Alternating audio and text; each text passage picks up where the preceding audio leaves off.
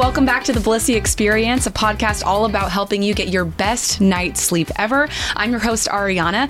Please like and subscribe. This is our 4th episode. We've absolutely loved building our community. We would love to hear from you on what topics, what guests, what questions you want us to explore. We are here for you. So please be sure to both like it and subscribe so you get notified of all new episodes. Today's episode is a vulnerable one. I wanted to mention to our viewers today that we'll be talking about some more sensitive topics, including trauma.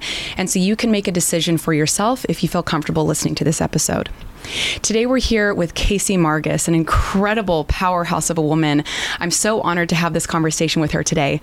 She's a motivational speaker and a trauma survivor whose mission has become focusing on resilience and empowering viewers and listeners with their own resilience in their own lives. Kacie, welcome. Thanks for having me. I'm so glad you're here. You're so radiant. I've loved just talking to you even before we pressed record on the podcast, but I can't wait to get more into your story, to learn about how you've been able to overcome, how you're still overcoming, and share some of your greatest learnings with our viewers. Thanks so much for having me. I'm excited. Yeah, of course. So let's just start by having you share a little bit about your personal background. Yes, so I grew up in a really small town in the Inland Empire called San Jacinto. So I grew up loving school. School was everything to me. I loved to write, loved to read, and life was pretty good. And then the last 5 years of my life, stuff started just going bad. Wow. And I started dealing with health conditions when I was in college. I was fainting and I didn't know why, so that was scary.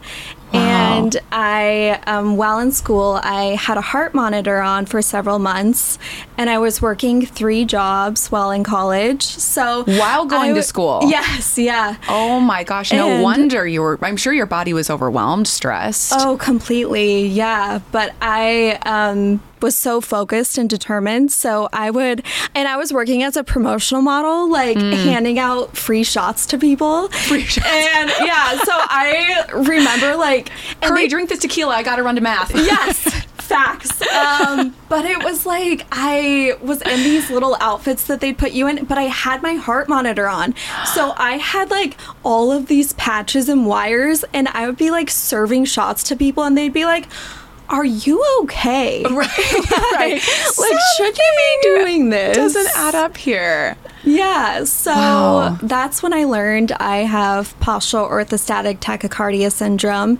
And since then, I've also been postural orthostatic tachycardia syndrome. Okay, I hope you guys POTS. got that. Yes. POTS. Okay, I have heard of this. All of my conditions are very lengthy, so they all have their own little acronyms. But yes, I also have rheumatoid arthritis and Ehlers-Danlos syndrome. And these conditions impact me on the daily basis. I deal with extreme joint pain. My body is very inflamed all the time and makes it very difficult to sleep as well as just function throughout the day. Of course. But yeah, that's when I first started dealing with health stuff. And then within the last 5 years of my life, everything just kind of turned upside down. I survived a mass shooting. I survived a horrific car accident that put me in a wheelchair. I survived an assault, which I later went on the record with the New York Times with. And it's just been kind of one thing after the next. And I've really had to learn how to navigate trauma and really pull out the resilience that I think all of us have deep inside of us. And it's not easy and it's not fun, but as you overcome and as you just kind of work through it, you realize how strong you are. Absolutely. I mean, talk about strength. For anyone to go through quite literally any one of those experiences in a lifetime, let alone so many within a 5-year period. I mean, I wonder if the universe just knew Kacie is so strong. She's the one who could survive something like this and then be able to go on and be able to help share and empower so many people through your story. And that's what you've done. Tell me about some of your public speaking. Yes. So I first realized I wanted to be a public speaker when I was in middle school. Yes. Were you on debate? What was the... No, I wasn't. I was a rapper. So a rapper? I used to rap battle people in middle school. I was going to say, we can't end today's episode, right? At the very end, can you please give us a little something? I mean, maybe. Maybe. Okay, we'll see if we earn it. Yes. So I would rap battle people in the North Mountain like lunch area. Yes. And the perfect venue. Yes, exactly. And then my friend and I, like every assembly, we would hop on stage and we would rap, like introducing whoever, like the principal coming on stage. And so I knew that I loved like being on stage and like speaking, but then there was a motivational speaker who came to my school and I was like, oh, I want to do that. Oh, and wow. Yeah, I remember I told my mom, she picked me up from school, and in the car I was like, Mom, I'm going to be a motivational speaker. Wow. And she was like, well, Kacie, you can't just like be a motivational speaker. You have to have something. You kind of need to something to talk about. And the universe was like, da, da, da, here's everything. Yes. So it's funny. We laugh about that conversation now. My mom's like, well, when I said that, I didn't expect all of this to happen. But now you can like literally write books on books on books on like overcoming. Right. I was kind of thinking it could have been something, I don't know, sweeter. Yeah, exactly. Like maybe just one thing, not like all the things. Right. But yeah, so that's when like the spark kind of struck me. And then in, I believe it was 2018, I had gone to a town hall with Senator Bernie Sanders, and I got on the microphone to speak about surviving a mass shooting and not having health insurance because I freelance. And with freelancing, you know, it's not through your employer. So I talked about the need for therapy and mental health care for victims of trauma. My sister and I were at the Vegas mass shooting. With all of the mass shootings taking place this week, my PTSD is through the roof, and I can't afford to see a therapist. I'd have to pay out of pocket. I know other survivors who are in the same position. This is one of the areas that we don't deal with, doing terribly dealing with, is the mental health crisis in America. So after that experience, I started getting people asking me to be on their podcasts and if I want to speak about these issues. Yeah. Wow. And then I did a TED Talk last year. Congratulations. Thank That's you. huge. Yeah. Yeah. So little middle school Kacie would be so proud, I'm sure. I know. She'd be spitting bars for me right now. Yeah, totally. Welcome to my TED Talk. I know. I was so happy to like be able to put my caption, like, thanks for coming to my TED Talk. Oh, so iconic. Yes. So that was like just such a good feeling to accomplish that. Yeah. And through that, I had people that were in the audience come up to me and ask if I would speak at their work, speak at their church, speak at events. And I've done a few things since then for smaller groups and just talking about overcoming trauma. And I shouldn't say overcoming because I don't know that you truly overcome your traumas, but navigating them. Sure. I love that word, navigating them. Now, speaking of navigating, as you're preparing for these speeches, as you're experiencing them, as you're, I'm sure, receiving feedback and personal stories from audience members afterwards, how do you deal with any of that trauma potentially resurfacing in yourself? Yes. So trauma does resurface. When you speak about it, they're called triggers for a reason. You can get triggered, and it's just thinking about being in the present. So if I hear something or see something that triggers me and brings me back to where I was in that moment, I have to ground myself. Okay, I'm here right now with Ariana. I'm doing a podcast. I'm sitting in this luscious chair. I've got the water next to me. I'm not wherever I was when that trauma occurred. I love that. And so that's super helpful, just grounding and looking at your surroundings, thinking about what you're hearing in this moment is really helpful for me. I love that. Grounding is so important. Now, I want to hear a little bit about how trauma has impacted your sleep. I know that sleep can be difficult for a person who's living a very normal, healthy life. So let alone experiencing so much trauma, especially over a short period of time. How has that impacted your sleep, and how do you deal with that? Yes, so post-traumatic stress disorder directly impacts your sleep. And I've experienced flashbacks, nightmares, and stuff that really makes me not want to fall asleep. So I think for me and other trauma survivors, it's really getting to the core of what happened to you and healing through different ways. Like, for me, it's writing, it's painting, it's putting all of those emotions into art. And I find that when I do artwork before bed is when I typically get better sleep. Oh, I love that. Yeah, that's been helpful for me. And also movement, moving my body, going on walks, getting outside. All of that definitely helps my sleep. And I won't sit here and pretend like I get good sleep with you, because I don't. I still struggle with insomnia, but it's something that I'm trying to work through and doing the best I can to find healthy avenues to get to sleep. Absolutely. And that totally makes sense. And I love that you're willing to be open and honest with yourself and with others, that it's absolutely a journey. Do you do other relaxation exercises throughout the day? Do you like to close your eyes and meditate? What helps you get some of that restful experiences without maybe necessarily it always being sleep? Yes, I definitely meditate. I have my little Peloton app. Awesome. And yes, my favorite meditation teachers are on there, and I'll just throw one of those on and just relax with my eyes closed. And that definitely helps. Another thing that I find helps for me, it's going to sound really silly, but my friend got me into Duolingo. So that's not silly. Yeah, I've been learning Spanish. And so I think awesome. so fun.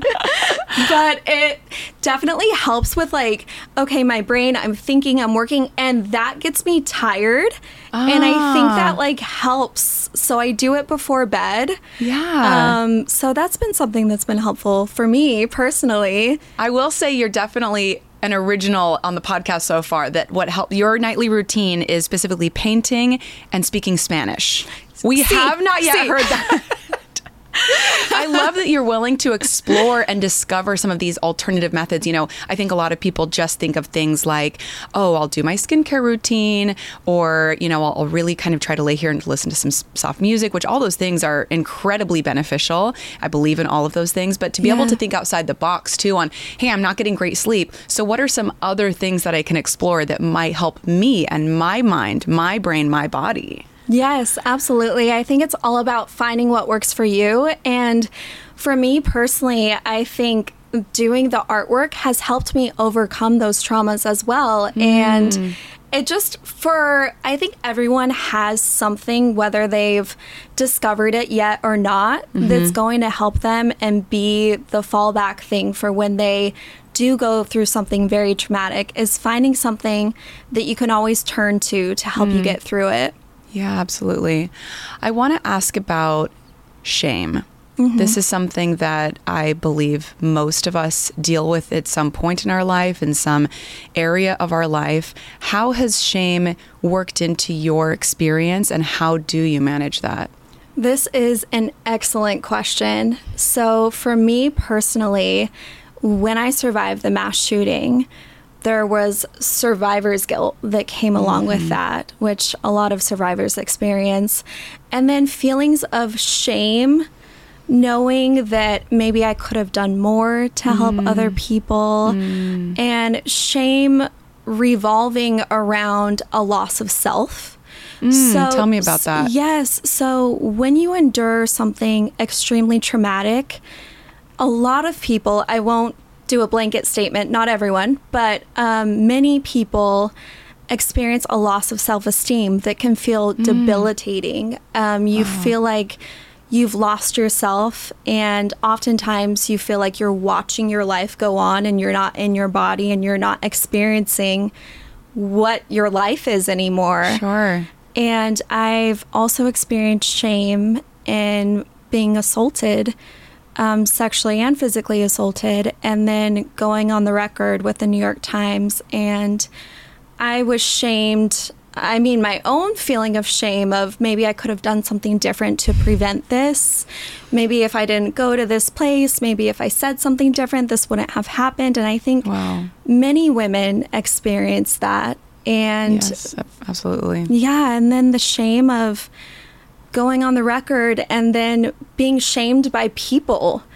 And people... For speaking out? For speaking out, yes. So people trying to discredit me, to say that I'm looking for attention, as if any woman wants to be famous for being assaulted. Imagine. It's, insanity. What a convenient defense.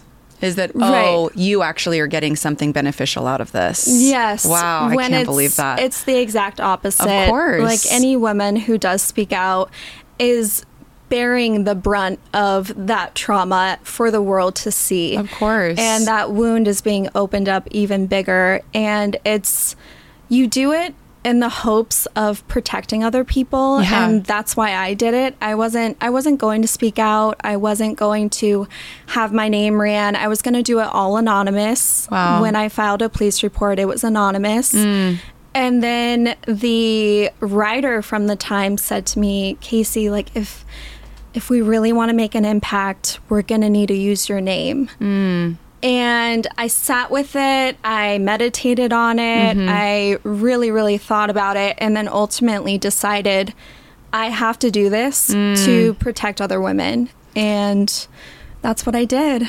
Now, I want to ask a little bit more about that writer's suggestion of using your name. For anyone who's listening right now who may have gone through an experience, a traumatic experience, potentially having been assaulted like you were, what is the importance of speaking out in the first place, and also potentially considering using your name, of course, at the advisement of your team?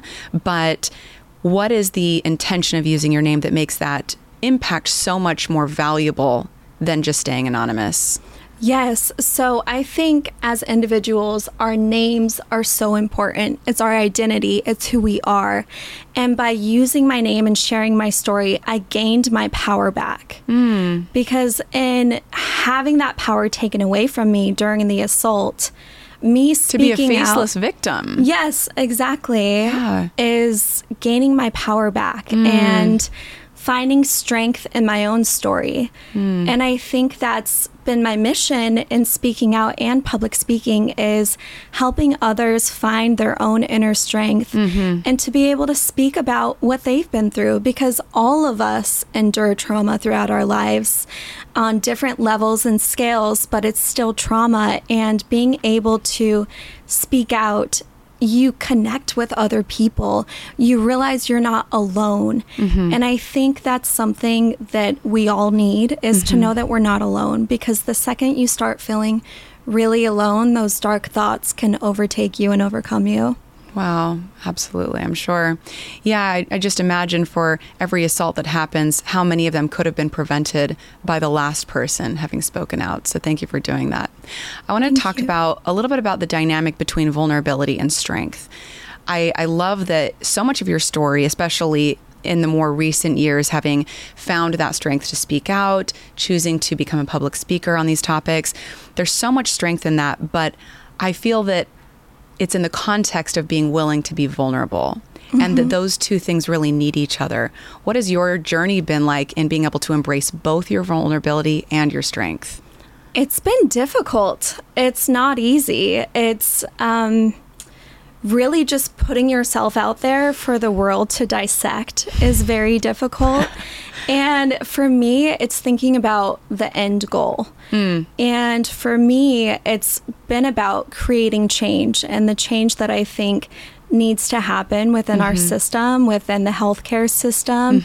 And all of that combined has really given me the strength. Like, my vulnerability is what leads to the strength of, like, all right, all of this crazy stuff happened to me. What am I going to do about it? Yeah. I'm going to speak about it. I'm going to hopefully help others. I'm going to hopefully be a voice for change. And that's been the goal all along. Take me back to some of those moments just immediately following the mass shooting that you experienced. What was that like?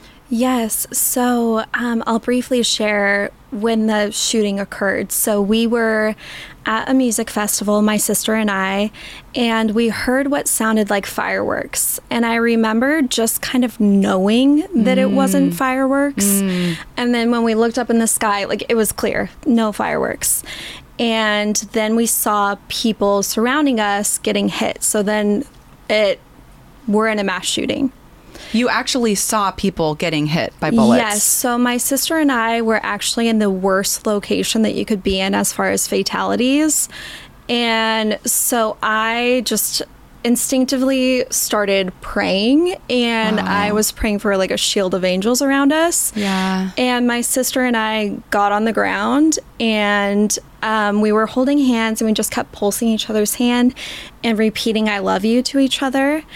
And I remember telling myself to do deep yoga breaths while I was on the ground. I was like, just focus on your breathing. I'm all like in Shavasana while I'm getting shot at. But oh my gosh. Yeah, I'm like focusing on my breath, because in my mind I was like, okay, well, you're going to get shot. So if you get hit with a bullet, the best thing you can do is remain calm. That way you could react to the injury and find a way out. So in my head, I was already bracing for that. And I remember my sister saying to me, "I love you too, and we're going to get out of here." So my sister kept repeating to me, "Keep your head down." And she was actually looking up, trying to see what we should do. Yeah. And I remember the moment that it became real for me was hearing my sister's voice. Because my sister has a very strong voice. Her voice never cracks. And she had looked up and she saw a woman's head bleeding. And she goes, "Case, her head is bleeding. Oh my God, her head is bleeding." And hearing her voice is what made it real for me. Wow. Because up Hearing until it from the mouth of your own sister. Yes. And it was, I mean, that is what broke me, my sister's voice, and what made it, because at that point it still didn't feel real. Wow. And then we decided to get off the ground and hop the fence to run beneath the stage. Wow. And you felt, in that moment of hopping up, I mean, how scared were you that was actually, you were going to be able to make it past that fence? I was terrified. My sister was leading. My sister grabbed my hand and was like, "We got to go." So we hopped the fence and my boot gets stuck.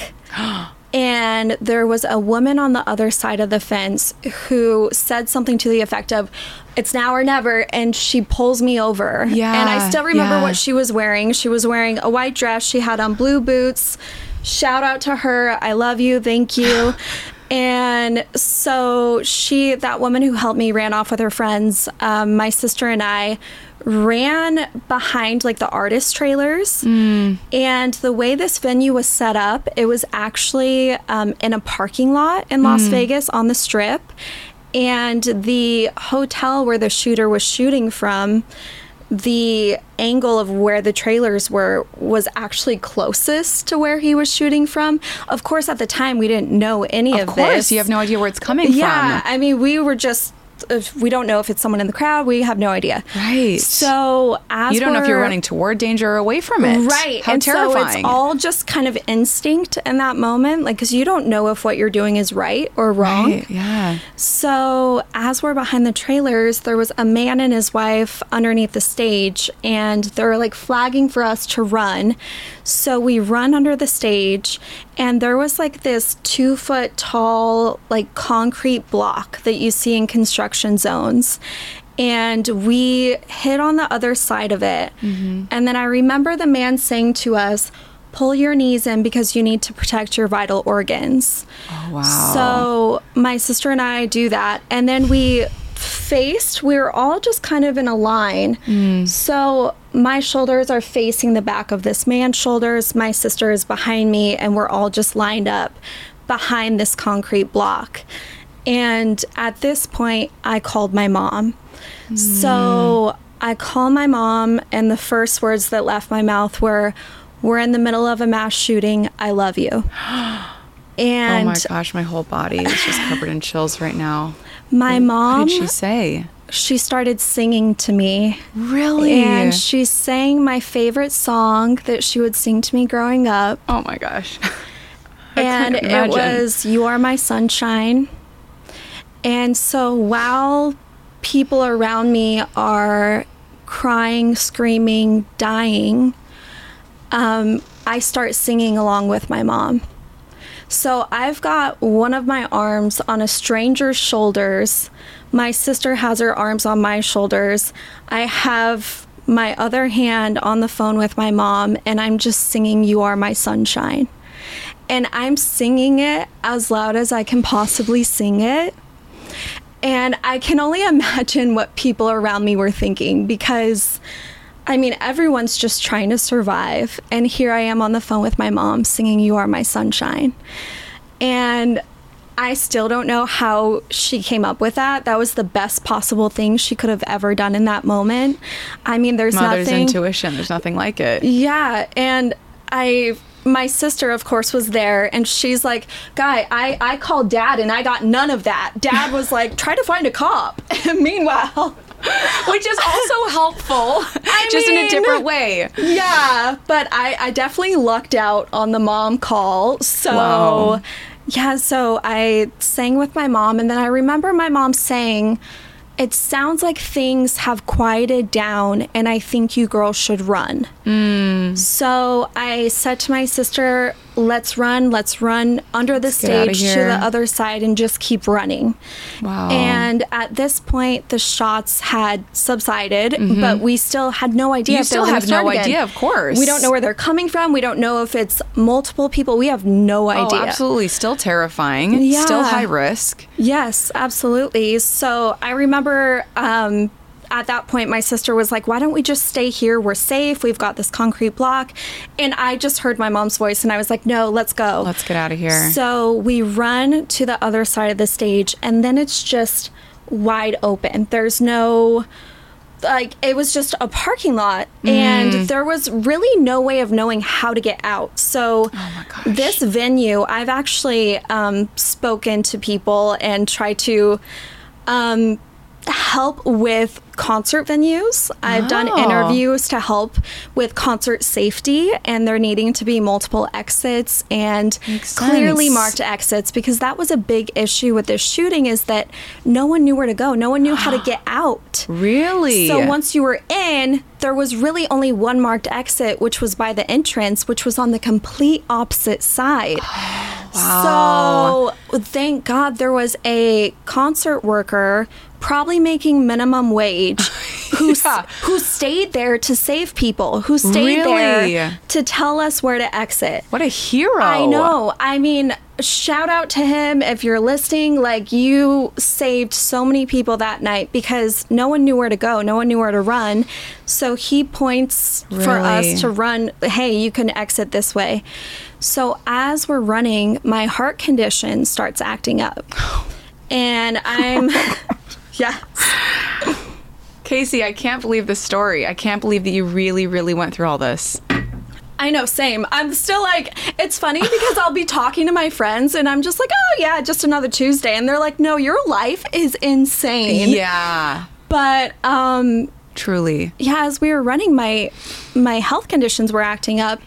And so my sister kept saying to me, you can do this. You got, like, she's just encouraging me. She's holding my hand as we're running. And I remember just seeing on the asphalt, just pools of blood. There was discarded hats, people's cell phones, purses, a random shoe.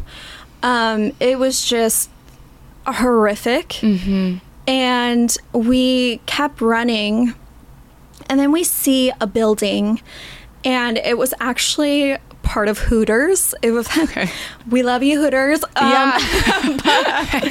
but it was an office building attached. And I ran over there and I tried the door and it's locked. And at this point, we call my brother to tell him what's going on, and he doesn't answer.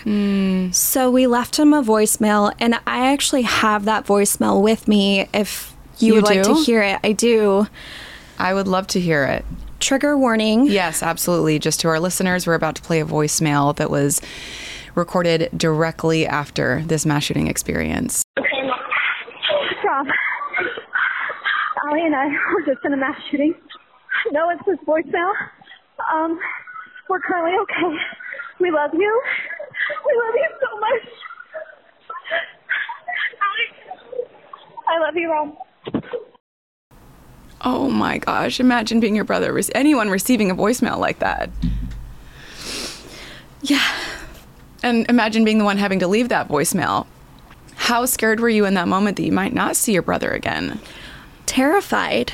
And my brother is a cancer survivor, and it was kind of just right after that whole experience with him. And so my mom has almost lost all 3 of her children. Oh my gosh. And in that voice note, I said to him, we're currently okay. And that was kind of the ongoing theme throughout the night is, okay, we're currently okay. We're currently, because you don't know, of course, what the next step is. You don't know where the shooter is. You don't know where to go.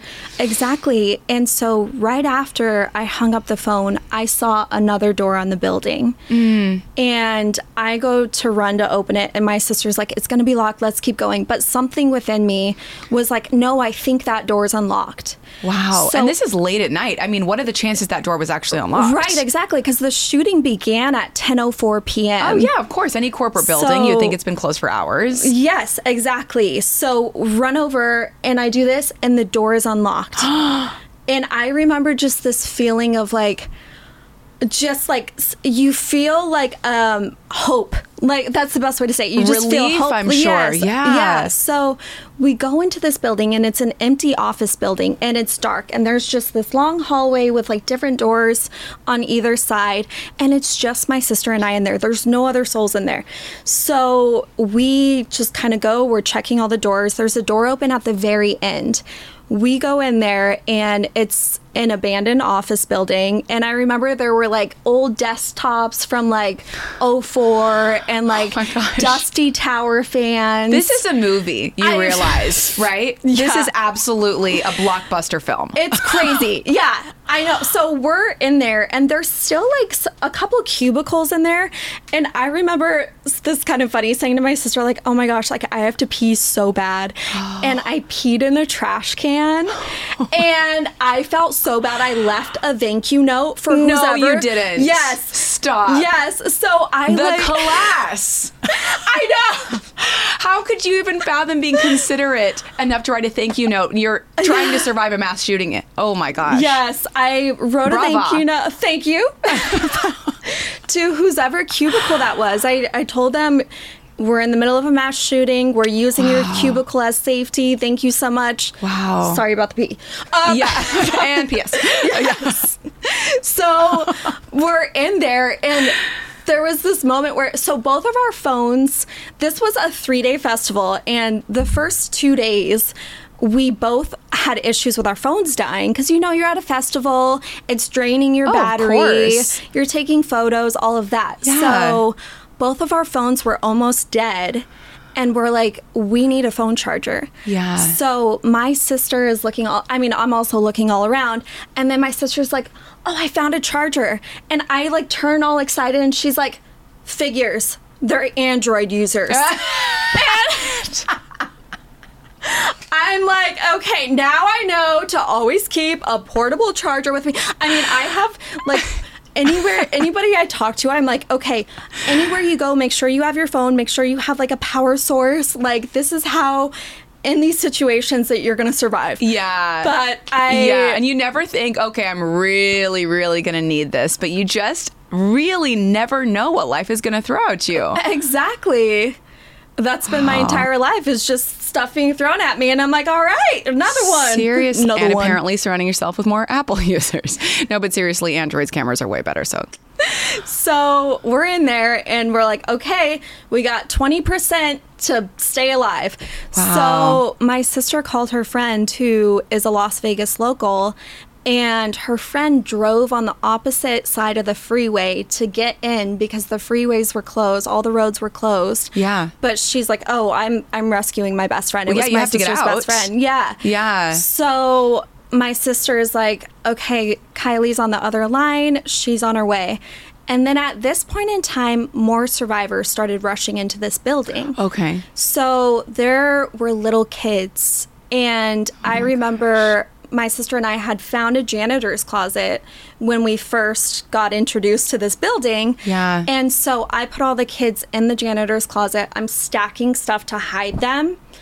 And their parents right, are... because you don't know if the shooter's potentially following. I mean, if Right, there's more and more exactly. people We coming have into this building. No idea. Zero clue where the shooting's coming from.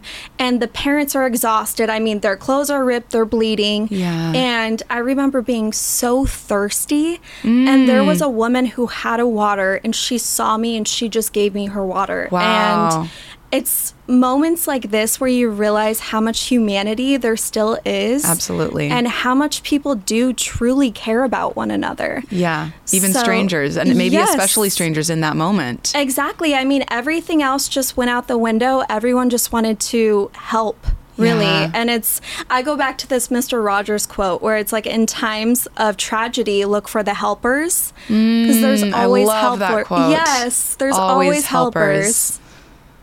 I love Sorry, that so neighbor. much. Okay, so your friend is on your way. Was she able to get to you? Yes. So she was able to get sort of near where we were.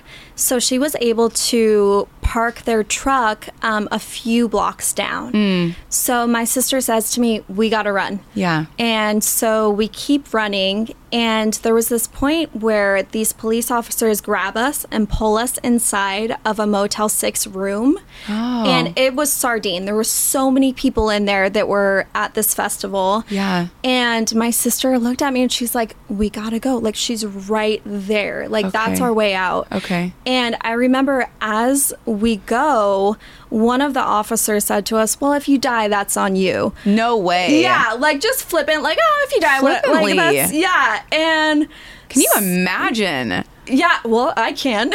You don't have to. Yeah. Yeah, it was bizarre. So, Wow. but then once we ran out of there, we see her truck in the distance. And I remember having this feeling of like my shoes were weightless and I just like ran as fast as I've ever ran in my life. Wow. And we get to the truck and we pile in as many people as we can in the Oh. bed of the truck, in the cab, like other survivors that don't have a way off the strip. Sure. So was anyone running with you from the motel, or just that we're already around the truck area? They just were kind of already around.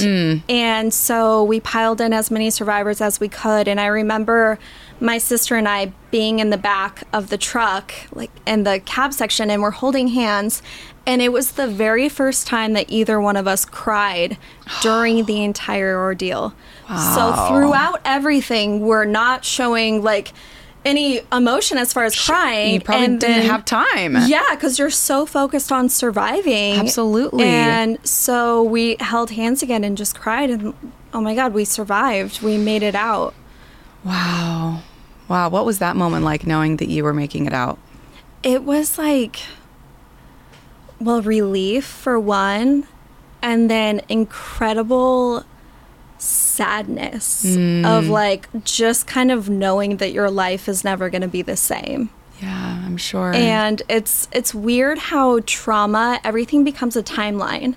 Like when I experience something today, I'm like, okay, or thinking back on memories, like, oh, okay, that was before the shooting. Okay, wait, that one was after the car accident. Okay, wait, no, I remember that because that was before the assault. Like, it's weird how everything is then just like pre-shooting, post-shooting, or insert trauma here, really. Right, right. And so that's been a fascinating thing to navigate, is the timeline aspect. I'm sure that dynamic is very common if you're listening to this and you have experienced traumas and have also noticed that identifying of the timeline. My question for you, Kacie, is how are you able to, if you're able to, separate that timeline from your own identity and your own life? Yes, that's an excellent question. So one thing that I know about trauma through my own research, through my own schooling, is that trauma often compounds. So when I've experienced something, and my mom was a huge help with this, is like my most recent traumatic experience, I ended up doing this thing that I've coined. It's called the conveyor belt of sadness. Okay, do tell. Yes. So the conveyor belt of sadness is when you experience something very traumatic and then your brain does this thing where everything is just on a conveyor belt. It's like, oh, I got assaulted. But not only that, you also survived a mass shooting, but also you were bullied as a child. And so your brain just kind of compounds everything where you're not able to just focus on basically the task at hand. Oh. And everything gets brought up. And this is a common occurrence with people who have survived trauma, and also children who have survived multiple traumas, is it just compounds on one another, and then all of a sudden you're a wreck. Like, you can't do anything. Yeah. And so what has been helpful for me in those moments is to not hop on the conveyor belt. Hey, this one thing happened. Let's focus on this, because guess what? You survived everything else that's on that belt. You're here. Yeah. Like, right. all of that's in the past. You've already dealt with it. So not to mention, just... you can come back to that when and if needed, but Yes. it's not the task at hand. I love that. Exactly. And another thing that helps me just kind of get through it, my mom and I have this saying with each other where we're like, you're going to win the Oscar today. So if it's like a really bad day and you just don't know how you're going to get through it, you just tell yourself, I'm going to win the Oscar today. Wow. And that honestly has been so helpful for me, because when you start your day and you're like, all right, like, I'm going to have to fake being okay, all of a sudden your brain tricks yourself and you actually are okay throughout the day. So it starts off like, it's kind of like fake it till you make it.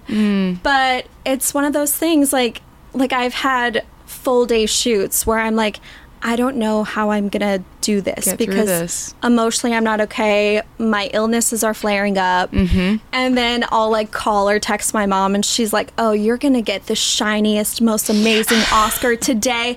And then like at the end of the day, she'll text me and she'll send me like a little animation gif of like someone receiving an their Oscar. award. And I'm like, Mom, you would be so proud. I'm dedicating my speech to you. The crowd's going wild. Yes, Oh, that's standing too ovation. funny. They love me. They really love me. Too funny. And you know what I Yes. love about this symbol of the Oscar is, of course, I mean, you're such an advocate of therapy, of taking care of your mental health, of processing these emotions in a very, very real way. But at the same time, I love that you acknowledge that your life has had to go on, that you deserve to have a life. You deserve to go to work and have relationships and have fun experiences, new experiences. And that part of that is being able to acknowledge that there's both. That both exist, right? Yes. That these things can coexist in one human being, and that you can go on a day-to-day basis. I think that's so beautiful. Thank you so much. Okay.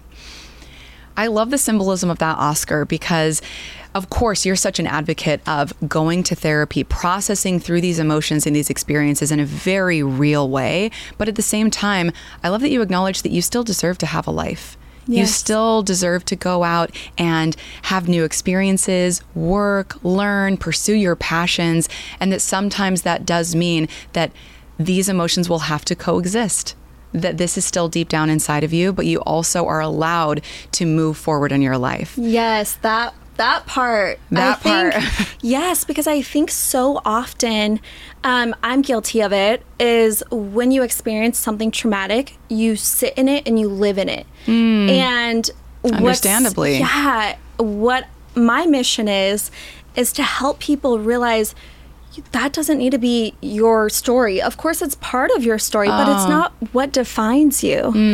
Me being a survivor of love all this that. doesn't define me. It's part of what made me who I am, but I'm not going to live in it. I'm not going to dwell in it. I'm not going to be constantly talking about surviving all of this. I'm going to focus on my own happiness, my own goals, and stuff to help me realize how beautiful life is, because life is amazing and there's so much goodness. And I think... And that's part of your experience, even with that traumatic experience, was seeing the goodness in humanity. I mean, how beautiful is that layer of that experience? Yes, I love layers, especially in burritos. Yeah. I'm a big quesadilla fan, so we'll go out together. Yeah. Yes. No, but I want to touch on something that you just mentioned, which is that, you know, it can feel like, I'm sure at times, especially, that this is, you know, all you're thinking about, maybe all you're talking about. I know that other people, other women specifically, who have been accused of maybe taking advantage of their traumatic experiences to rise to fame and fortune. What's your response to people who claim things like that? Oh, man. Even hearing that question, I feel I want to defend all these women, because my own personal experience, there is zero gain when women speak out about what's occurred and what's happened to them, and oh my gosh, the layers of trauma when you've been assaulted. Your entire identity is robbed from you. So the courage that it takes for a woman to speak out, knowing that it's only going to make things worse for her, is what I wish people would acknowledge. Is, in me going on the record, using my name, nothing good came from that other than helping other women, hopefully preventing more attacks, and me using my voice and getting my power back. But on the flip side of that, I was met with death threats. I was met with the worst comments you could have ever read. And by the way, if you're a woman going on the record, don't read any comments. Just don't look on YouTube. Don't go on Reddit. Just, if you can, because it's not about you.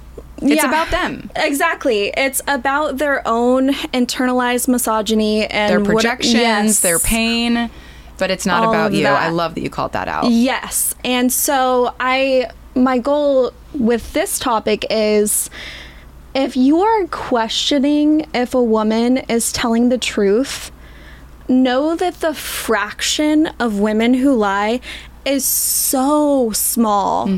It's like 1% or 2%. Like, it is very, very small.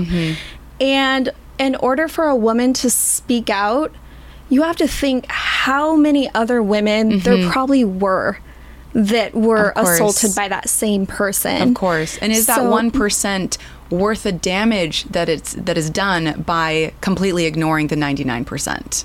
Exactly. And trying to discredit a woman. Like, for me, people attempted to discredit me because I model. And so all of a sudden it was, she's doing this to try to gain fame.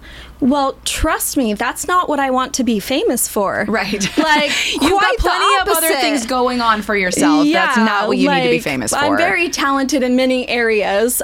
Being assaulted is not one of those talents. Right. Well, and I understand that you also lost work over this experience. I did, yes. So when I went on the record, I had a huge job lined up, and then all of a sudden they decided to go in a different direction. And that was very frustrating. I also broke out in hives due to... I would imagine the stress. Yes, the aftermath of all of the horrific comments and messages I was receiving. It was very, very difficult. But I will say, with all of the negative, I chose to focus on the positive, because I did receive many messages from women and men who thanked me for speaking out. Wow. I had women who were also assaulted by him who weren't a part of the article reach out and thank me.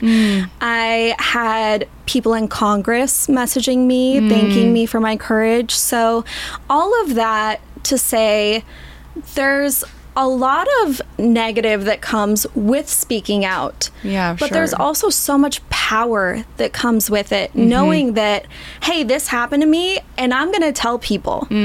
Because when we internalize that and we don't tell anyone, which is perfectly fine if people aren't ready, but when you hold all of that in, that's what's going to drive those suicidal thoughts, the depression, all of that. But in speaking out, you gain a sense of self-esteem back that is lost during those events. So beautiful. Speaking of being able to move forward with your life, of being able to increase your own self-esteem, maybe that self-care aspect, now, you know, of course, going still on your journey, I'm sure, but in your day-to-day life, what does it look like for you to exercise self-care? Let's talk about maybe your night routine and your morning routine. Yes. So I'm super into self-care. I wake up in the morning and I do my morning pages. What's that? So this is when you wake up and you just write whatever is on your mind. And it's kind of getting out all the yuck. So whatever you're writing, it can be, I didn't sleep good, my body hurts, and you're just putting it on the page so you can let it go for the day. Kind of releasing it from your body. Exactly. Love that. Exactly. So you release all the negativity so you can start your day fresh with all of that not on your mind because you're leaving it on the page. Right. And then I'm honoring it. It's here. Yes. I'm looking at it, but I don't need to carry it in my body with me today. Exactly. I love that. And then I love to start the day with like a cute breakfast. If you know As me, in like Instagram worthy. Oh yes, I don't post my food, but Sure. it's something that I do like just you for just myself. get to experience. I like make myself like heart-shaped pancakes or like a beautiful smoothie, and I'll like decorate it with flowers. Like I'm all about just like making things aesthetic and beautiful because I truly feel like you just need to look for the beautiful things in life and beauty for beauty's sake. Yes, exactly. I love like that. I just made the most gorgeous smoothie. Like look at and this. I get to enjoy it. Yes, exactly. I'm absolutely so inspired by this. The heart-shaped pancakes. I like have to try this. I mean, you're gonna have to. I'll show you photos. My friends will like take photos. Oh, really? Of your food? Yes, and then send them to me later, like that I've cooked for them, and they'll just be like, "Just a reminder how amazing you are." And they'll, like, I love that. But that's kind of my morning routine. And then going in tonight, I have a gratitude journal where I'll write whatever I'm grateful for that day. And sometimes it's shorter than others. Sometimes it's, I'm writing this right now and I'm thankful that I have a hand to write with. Yeah, absolutely. Like it's just, there's certain days where you have to find anything to be grateful for. Yeah, and it's so powerful. I'm grateful that I'm alive. I'm grateful that I have a pen in my hand. I'm grateful that I can afford a notebook. Like stuff like that. So staying grateful has really been helpful for me. And I think it is kind of the perfect way to go to sleep is like, hey, this is my day. This is what I'm grateful for. I'm ready to get some rest and start a fresh day tomorrow. Absolutely. And I know that some nights are probably easier than others. Some are harder than others. Are there any tips that you have for listeners if they're having an especially tough day? Yes. So for me, if I am having a rough night where I'm having flashbacks or nightmares or just negative thoughts, I actually have this music box that my mom gave me. And it's one of those that has a little crank on the side. Oh, it's so cute. And and it plays You Are My Sunshine. Oh. So I'll crank my music box and play that. Wow. And just the fact that it's something so meaningful to you, whatever that small thing is. And I think it's about finding those little things for yourself. Another one that I have, when I went to the hospital after being assaulted, the victim's advocate gave me a thing of silly putty. And I kid you not, that silly putty saved my life. Really? Yes. Like in moments where I'm like, oh my gosh, like I'm about to have a horrible panic attack, I pull that silly putty out and I just play with it and I'll make a little heart with it and just like play with it in your hands. And I think another huge thing people can do to relieve stress is using your hands. So like the silly putty, creating art, drawing. I recently got into gardening and now I'm obsessed. Okay, I love gardening. Okay, I need to show you my garden. It's so cute. Oh, we're going to get all into this. Yes. Oh, I have a gardening buddy. Yay. I'm like geeking out over my garden Isn't right it the now. best? I've got so many tomatoes and bell peppers ready. My green beans are like beautiful. They're sprouting. It's, gosh. I'm so proud. Yes. I love it. And you know, it's actually scientifically proven that gardening is a stress reliever, a mood enhancer, and so healthy for you both mentally and physically. Absolutely. It's become my new obsession. And prior to me getting into it, I was kind of notorious for accidentally killing plants. Because just with work, you're gone all the time. Mm-hmm. Yeah. So my neighbor, I have the sweetest neighbors in the entire world. They're in their 90s. They're my favorite people. Like, they're just the sweetest. Aww. And Cher made a comment to me, like, when I told her, like, Cher, like, I've got this beautiful garden that I'm doing. And she goes, oh, should I start making graves for all your plants? And I'm like, no, I'm actually going to keep these ones alive. So my neighbors like, Cher, believe in me. Yes. But then when I was gone this weekend for my sister's wedding, I gave my neighbors a key and they like tended to my garden and they were so proud. They were like, Kacie, it's doing so good. And then Angus, he'll paint me little rocks and he's an incredible artist. And like so on little rocks? Yes, and he's 93 and has like the most detailed paintings. It's Angus. Incredible. I need to show you them. I need photos. Yes. I think we all need photos. Yes. All right, put in the comments section if you need photos of these rocks. Yes, and the garden. Incredible. And the smoothies. Yes. All of it. And I have a cute little video of Angus dancing that we might just need to throw in there because he's adorable. I love neighbors, by the way. Shout out to like actually getting to know your neighbors. Yes. Tending to a garden, just like feeding the soul in those ways, I think has been so healing for me. I know throughout my life as well. So I love that you're so open-minded to exploring so many different hobbies and how incredibly healing and useful they've been in your life. Yes. That's so beautiful. Well, any final takeaway that you would love to share with our audience? Yes, my final takeaway would be that there is strength in your story, and by speaking up and using your voice, you have the ability to heal not only yourself, but others as well. So when we speak up, we find community, we find connection, we're able to relate to one another. And I think in that community, you find all the reasons why you still want to be here and still want to be alive. Thank you for that. So beautiful. Thank you for everything today. You.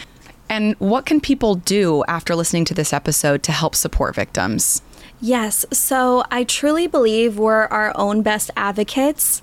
So if you know that you need help, you know you're struggling, I think speaking out is one of the best things you could do. Use your voice to advocate for change, to kind of steer the direction in our politicians and what they need to be focusing on, focusing on mental health care for everyone. It should be free. We shouldn't have to pay to get the health care we need in order to survive. So I think one big thing is using your voice, using your vote, and doing what you can. And you can also reach out to your local politicians and your local Congress people and see what resources they have. And I did that recently and was told to email a team and they would send me some resources. I haven't done that yet, but that's another step people can take. Also doing a Google search. I know that there's programs that exist that honestly don't do enough in my own experience and are inadequate. But I think that's something that really is a goal of mine, is to change that and to create a fund for people that are struggling with trauma. I think another thing people can do is finding a hobby that speaks to them, that they can release all of that pent up emotion, energy, rage. And also another thing that I've found has helped me in my career is allowing myself to be mad. Because I think so many people feel like they can't be angry. We suppress it. Yeah. And I had this amazing therapist say to me, no, you are a queen bitch, and you are going to ignite your queen bitch energy, and you are going to use that rage as fuel and allow that rage to fuel you into whoever you want to be, whatever you want to accomplish, whatever you want to overcome. Use that anger and redirect it into getting everything done you want to get done, sticking to your goals, and focusing on your own happiness. Talk about empowerment. The literal definition of empowering yourself with that. I love that. I love that. One thing that just stands out to me so much about our conversation is that moment when you were lying on the ground of the parking lot, moments after the shooting was taken place, and that you said to me that hearing it from your sister's mouth is what made it real. And I just want to say that hearing it from your mouth, Kacie, today has made it very real for me. And I hope very real for all of us, all of our listeners. Thank you so much for being here and for sharing Thank you so much much of for yourself. having me. Of course. Thank you so much for tuning in to this episode. This has been such a powerful conversation. I hope useful, empowering, educating, and helping to raise awareness around these incredibly important issues. Thank you for subscribing, for liking, and for letting us know in the comment section other topics, questions, and guests that you would like us to explore. We're so happy to have you as part of our community. We cherish you. We're so happy that you're here with us. I'm your host, Ariana, and we'll see you on the next episode of the Blissy Experience.